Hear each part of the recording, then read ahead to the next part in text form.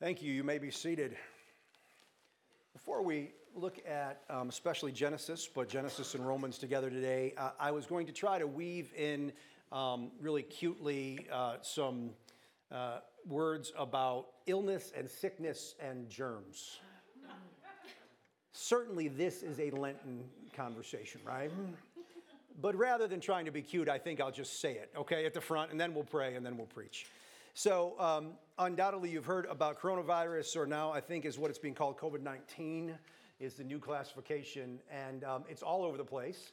And so I thought maybe a couple words about germs would be good. We're going to talk about germs. I would not usually do this, but I want to say the first thing, the foremost thing, if you hear me of nothing else, the coverage of this will invite us to all panic. Okay? The people of God do not panic. Because even in the face of death and uncertainty, our certainty is sure and safe because we serve Jesus. If there is a big gift that we can give to the world in these kind of things, is to be a faithful, non-anxious presence. So can I just say that to you? That having been said, a couple of precautions is probably a good idea. By the way, for here, there, and everywhere, these are good precautions, okay? And so I just want to talk to you about that for just a minute. Okay, so first thing, because we don't panic, every sneeze, cough, or sniffle is not a life-ending illness, okay? Most of the time, it is because we have allergies, all right? So we're just not going to panic. That's not going to happen. Everybody is saying, that the number one precaution to take is to clean your hands. Do you know that is the number one precaution? So you might notice we've got a little hand sanitizer around here and tissues so that when you have a sniffle, you can put it in a tissue, throw it away, and then sanitize your hands if that makes you feel good.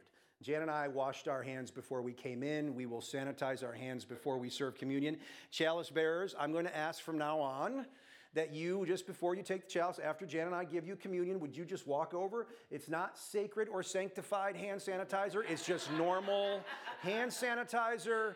Go ahead and clean your hands before you serve chalice. Can I just encourage you? I'm going to give you a dispensation as your priest.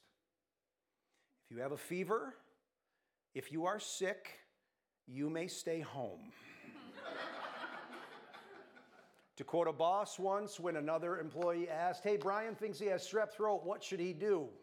"He should get away from us," was what he said, and sent me home, okay? Stay home, especially if you have a fever. Stay home, rest, get well. Don't come to church, okay? That will help us all. That is true in my family. My sweet wife is sick today. She stayed home, okay? So do that. Now, we're going to clean our hands. We're going to stay home if we're sick. Couple more things. When we're passing the peace, here's what we're learning. The biggest way things are transmitted, and by the way, the bigger concern right now is flu, even more than coronavirus, just flu, regular old flu, is through our hands. That's what we're learning. So, little fist bump. Nate's got one. That might be good for peace. The church-appropriate side hug, right, is good. Where both of our mouths are breathing out here and not here. You know, that's a good one. And if you'd like to shake hands, got a little hand sanitizer around. You could just do this before you come to the table. That would be good, okay? So that's a good way to pass the peace. Last but not least, a lot of questions I get about, we share a common cup. Clearly, it's just a Petri dish. Actually, the truth of the matter is it's not. There's some ideas out there from the CDC that says actually the way we do communion is pretty safe because it's sterling silver and alcohol. That is how they purify instruments of operation. The truth of the matter is that actually the more is putting your fingers in that wine is a little bit more risky. But look, we're not going to worry about both of those things, okay? We're safe. But if you are a little freaked out by the common cup, can I share something with you that's true about Anglicans that we believe? The real presence of Christ is completely contained in both either the bread or the wine. We're not Catholic in that way, that it has to be together. So if the cup is freaking you out, and like, I don't want to go to church because the cup is freaking me out, first of all, let me just remind you not to panic, okay? But secondly, all you would have to do is take the bread from our very sanitized, clean hands, not once but twice, and you could just pass it over the top of the cup and take it, and you have taken the body and blood of Jesus Christ. Okay? So that's what you'll do as an option. Cool? Can I also say, I think you are completely safe to intinct and sip. I think you are. Or I would make us all pass it over the cup. I don't think it's a problem because we don't panic. Okay, enough about that. Last but not least, what should we do? We should pray. Let's pray right now. So God, our Heavenly Father, we come and we recognize that we have it pretty good in our country, that our healthcare system is pretty good, that we have the luxury of hand sanitizers and education. We have people who are helping and watching and thinking about this on our behalf. So we bring people in the rest of the world, in much of the rest of the world, God, who don't have this at their disposal. We ask that you would protect all of us, that you would put an end to this virus. And God, as we pray about this and we think about this, we are looking forward to the day that we just sang about, where there will be an end to all sickness and death. And God, I am praying for those who are afflicted with the flu and coronavirus and other things, God, that you would bring them healing and comfort. We especially think of those who are elderly and at high risk. We pray, God, that you would protect them and heal them. And for those in our parish, which are many, who are suffering from flu and cold and virus and not coronavirus, but of just normal colds, God, we are praying for them that they would be restored to healing. But most, God, we ask that you would, in your grace and in your safety, make us a people of faithful, non-anxious presence, that we can bring the love of God and the assurance that no matter what our physical state is, we are safe because you are God. We ask it in your good and great name. Amen. All right, business out of the way. When God created the universe from nothing except his words, he included in that creation men and women's identity, purpose, and unity. I just want to say something to you. If you read the Genesis story as merely the way scientifically things came about, and by the way, that's a beautiful story. They came about by Jesus' words alone, by God's word, well, Jesus too, God, Father, Son, and Holy Spirit, their words alone, beautiful. But you've missed half the story. God also at that moment creates our identity, purpose, and unity as humanity. He creates it in that moment. And if you don't believe me, I'll tell you. But first of all, I'll tell you why he creates it. Because the deepest longing of the human heart to know who am I, why am I here, and where do I belong? Our identity, purpose, and unity. This is the deepest longing of the human heart. Why? Because God created it so. And he gives it to us in the story of creation. First of all, he answers the question, who am I? Well, we're male and female. We were created to be God's image bearers on the earth together as men and women. This is our identity. We show the rest of humanity and creation God, because we were created in his image. We show him God. We find our life, our very essence of existence in God, Father, Son, and Spirit. Our very life, our identities are found in God. So we've got to talk about two trees this morning in the garden. There is the tree of life and the tree of knowledge of good and evil. A lot of times we talk about the tree of knowledge of good and evil first. That is not where we should start. God doesn't start there. God starts with the tree of life. And just so you know, a lot of Christians think that Adam and Eve weren't supposed to eat of either tree. That's not true. In fact, God said, eat the tree of life often. And here's why. You say he didn't say that. He put it directly in the middle of the garden for a reason. I am your source of life, he's saying. You should eat of this fruit a lot. You can eat of every tree, including the tree of life. And frankly, I put it right in the middle so that your path every day is going to cross it several times in my creation. And when you go by, pick a piece of fruit and eat it. Ingest it. Because I am your life. Body, soul, spirit, emotion. I'm your life. I have created you. I have given you your identity. Don't miss it. Don't miss a location. And there's another tree, the tree of knowledge of good and evil. And we're going to see in just a moment that this tree is the representation of us taking our life and identities into our own hands and not taking life from God. Can you hear me say that? That tree is the symbol of us taking matters into our own hands. Matters of our identity, matters of our purpose, matters of our family unity into our own hands. Okay, so who am I? We are God's, body, soul, and spirit, and He is the giver of life, and we are His so that we can show Him to all of creation. We bear His image. God, these beautiful words. Let us make man in our image, male and female, He created them. Beautiful. Secondly, why am I here? Our purpose. We were purposed to join God as co-creators. We as human beings are God's agents for creating life. Actually, be fruitful and multiply. Have babies. This is the actual creation of life. But there's more. If we just leave it right there, that leaves people out because not everybody is capable of doing that. There's sin and there's sickness and there's other things. So God also had in mind that we are going to join Him in creating by creating beauty. These are all things that are in this story. Beauty, sustainability, goodness, and order. Those four things God did in creation. Beauty, sustainability. He uses the word steward, but it's supposed to sustain itself. Goodness, God saw all that He did and said it was good. Right? And order. There's order.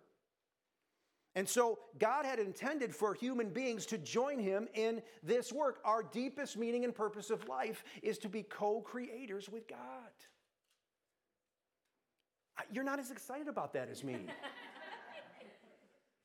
I mean, I just want to talk about meaning and purpose for a minute. Or we've been talking like vocation and calling, same words. Do you see how this changes our lives as the people of God? From just hanging on for dear life until God comes back, to saying, no, I'm going to join you in creation. I'm going to be a co-creator with you, God. I'm going to join you in that work. That changes everything about meaning and purpose. It puts it in the heavenlies. It puts it at the tree of life. It puts it in God's order. How do we create beauty, sustainability, goodness, and order? Well, God in chapter 2, before the fall ever happens, uses one word 2 times. First, He's talking to Himself, Father, Son, and Holy Spirit again. And He says, this is all really good, but there's no one to do the work. That's in verse 5. He says it. And then He creates Adam first. And before Eve is even created, before that even happens, God says to Adam, I want you to join me in co-creation through work. You are to work in the garden. Why am I hitting this hard? Because at the tree of knowledge of good and evil, us taking matters into our own hands, work has taken on characteristics that God never intended. After the fall, through sin, work has taken on characteristics God never intended. And I'm going to give you the scale of that. You know I love scales, so pretend there's a line. On one side, after the fall, work becomes hard. And so for many of us, we despise work. We try to get out of it as often as possible. We can't wait to the day we don't have to do it anymore. We despise it. For others of us, because we've taken matter into our own hands for our purpose and calling in life, work has become an idol that we have worshiped. I can get my identity, purpose, and unity through my work. Makes work an idol. If I just work hard enough to produce, people will love me. There's my identity. If I can just work hard enough to produce, I'll have a meaning in life. Following me? Let's stay here a minute because you're quietly uncomfortable. This is a big one in our area of the world. Work is an idol. It's been an idol. It's an idol because we've taken matters into our own hands. Work is good. It is God's purpose for us to create through our work beauty and sustainability, goodness and order. But Brian, I hate my job. Yeah, I hate my job sometimes too. Sorry. But just a little joke, little pastor humor there for you. Let's get your attention. Yeah, work is good. And even your work that you don't like right now can take on new meaning if its purpose is found at the tree of life and not in one of these two centers. Because in the midst of the garden, between work as despising and work as idle, there's life. You can find it in God's creation through Christ. How do I do that? Another sermon for another day. We're going to get to one way in just a minute, but just hang on there. So, who am I? I'm the image bearer of God, a co-creator with him. That's my identity. My purpose is to co-create through work. My purpose is to be a co-creator through work. That is why I am here. And last, where do I belong? Well, we belong together in a family that is an intimate fellowship with God. This is what he creates. This is what he creates. Now, he literally creates it because there's a marriage in chapter 2. The first marriage is in chapter 2. We still say it in our weddings today for this reason. Man will leave his father and mother and cling to his wife. Or woman, this is what we say. You leave and you cleave to one another. But I do want to say that is important, but too small of a version of God's family, because all of a sudden now we have to say, yeah, but what if I'm not married? Am I lesser somehow? Or do I not have a family? No, of course not. The bigger thing here is this. It says in chapter 3, verse 8, which we didn't get to today, but we read a little snippets because this is a long story, and so we're trying to think about all of it. But after the fall, there's this little phrase, so God, as he was walking in the garden in the cool of the day. God communed with Adam and Eve, somehow personified. We don't know exactly how that was. And this idea about the cool of the day was the restful part of the day. He invited them to be intimate, to have a relationship with him. That's why we were created, to be part of a family of God that he instituted. See, those of us in the Western world, we have a little bit of trouble with this, but when I was in Senegal in East Africa, this becomes really, really clear all of a sudden. See, for us kind of in the Western world, family, this idea of family has become too small. It means, most of the time it means mom, dad, and kids, right? And whole ministries are based on how do we keep mom, dads, and kids together? And like heretical songs are written about keeping mom, dad, and kids together, right? But when you go to Senegal, and you go to one of their villages, my first church I was fortunate to be a pastor at, we did a partnership with Ngasiak, this little village in Senegal out in the bush. And you had to take your van out there and it got stuck in the sand like you were just driving through the desert. We had to get out of the van and push it. And we get to this little remote village. And what we find out when we get there is that although they're from different nuclear families, different parents, this village operates as one family unit. Everybody takes care of everybody else's kids. They cook every meal together, they prepare it together, and they eat it together. They operate as a family. And you get a picture of what God had intended for family in creation, that we together would be a family, intimately with him. Now, that's God's intention, and it's beautiful. And when he's all done, he steps back and says, what? This is very good. God's intention for us is good. It's good. And then Satan talks to Adam and Eve. I just want to say that we have a couple of characteristics, but please hear me, that what Satan does is he is challenging Adam and Eve's identity, purpose, and unity. He is in this temptation. In fact, he does the same thing with Jesus in the desert. Identity, purpose, and unity. If you are the Son of God is a temptation against Jesus' identity. If you're the Son of God. You hear it? Yeah. and against Jesus' purpose to save the world through the cross. You don't need to do that. I'll give you the world. Just worship me. It's much easier than dying, right? And Jesus' unity with his Father. Get on the temple and throw yourself off is Satan's invitation for Jesus to be God for himself. Get on the highest religious institution where everyone can see you. Jump off. Your Father will have to send angels and everybody will worship you instead of him. That's it. Those are the temptations. Satan does the same thing to Adam and Eve. Temptation has some characteristics we need to learn, right? Because it helps us to resist it. The first is this, is that temptation is seldom ever in the form of just an open lie. Seldom, if ever. I almost said never, because if it was just a lie, you'd see through it. But Satan's not doing that here. It's subtle. It's a twisting of these things. And, you know, a better way to say it is it's a counterfeit to God's goodness. You can get this a different way. And so Satan just does this. He says, and in fact, do you know that Satan and God actually agree on something? They agree on something. Satan says, hey, listen, what God knows is that if you eat from the tree of the knowledge of good and evil, your eyes will be open to both good and evil. That's what he's saying.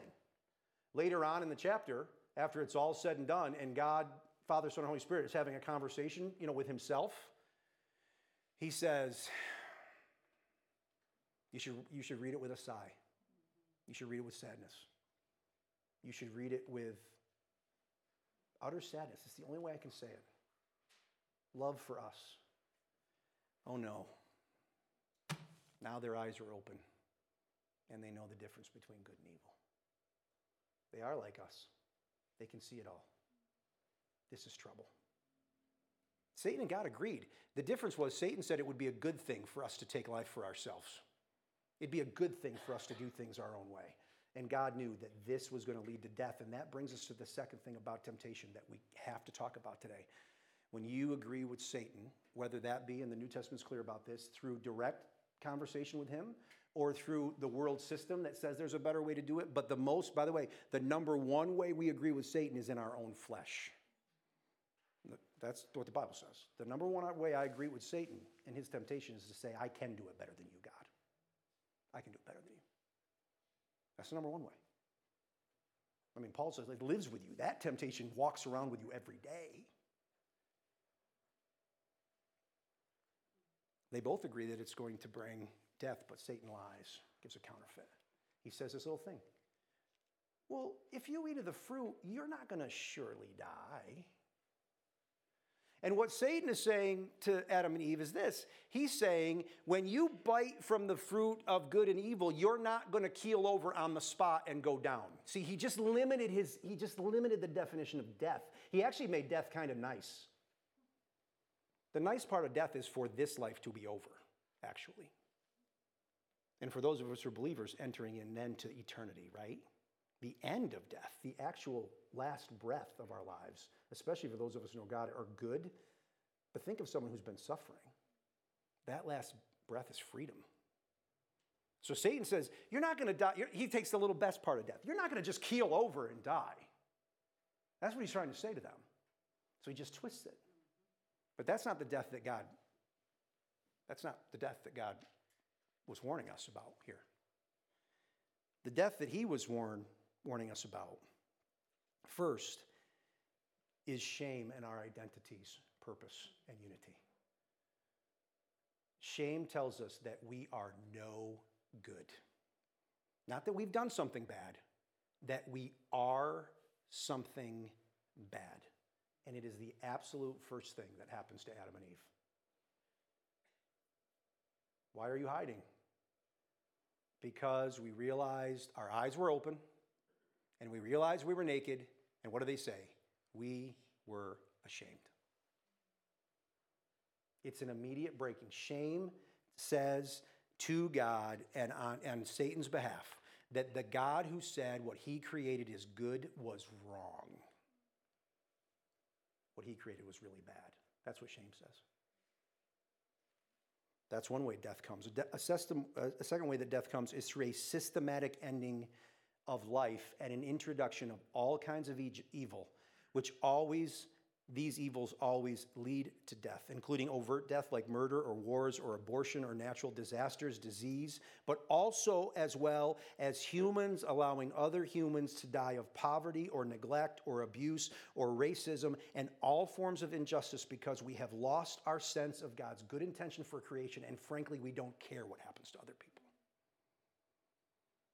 That's the death that God warned about.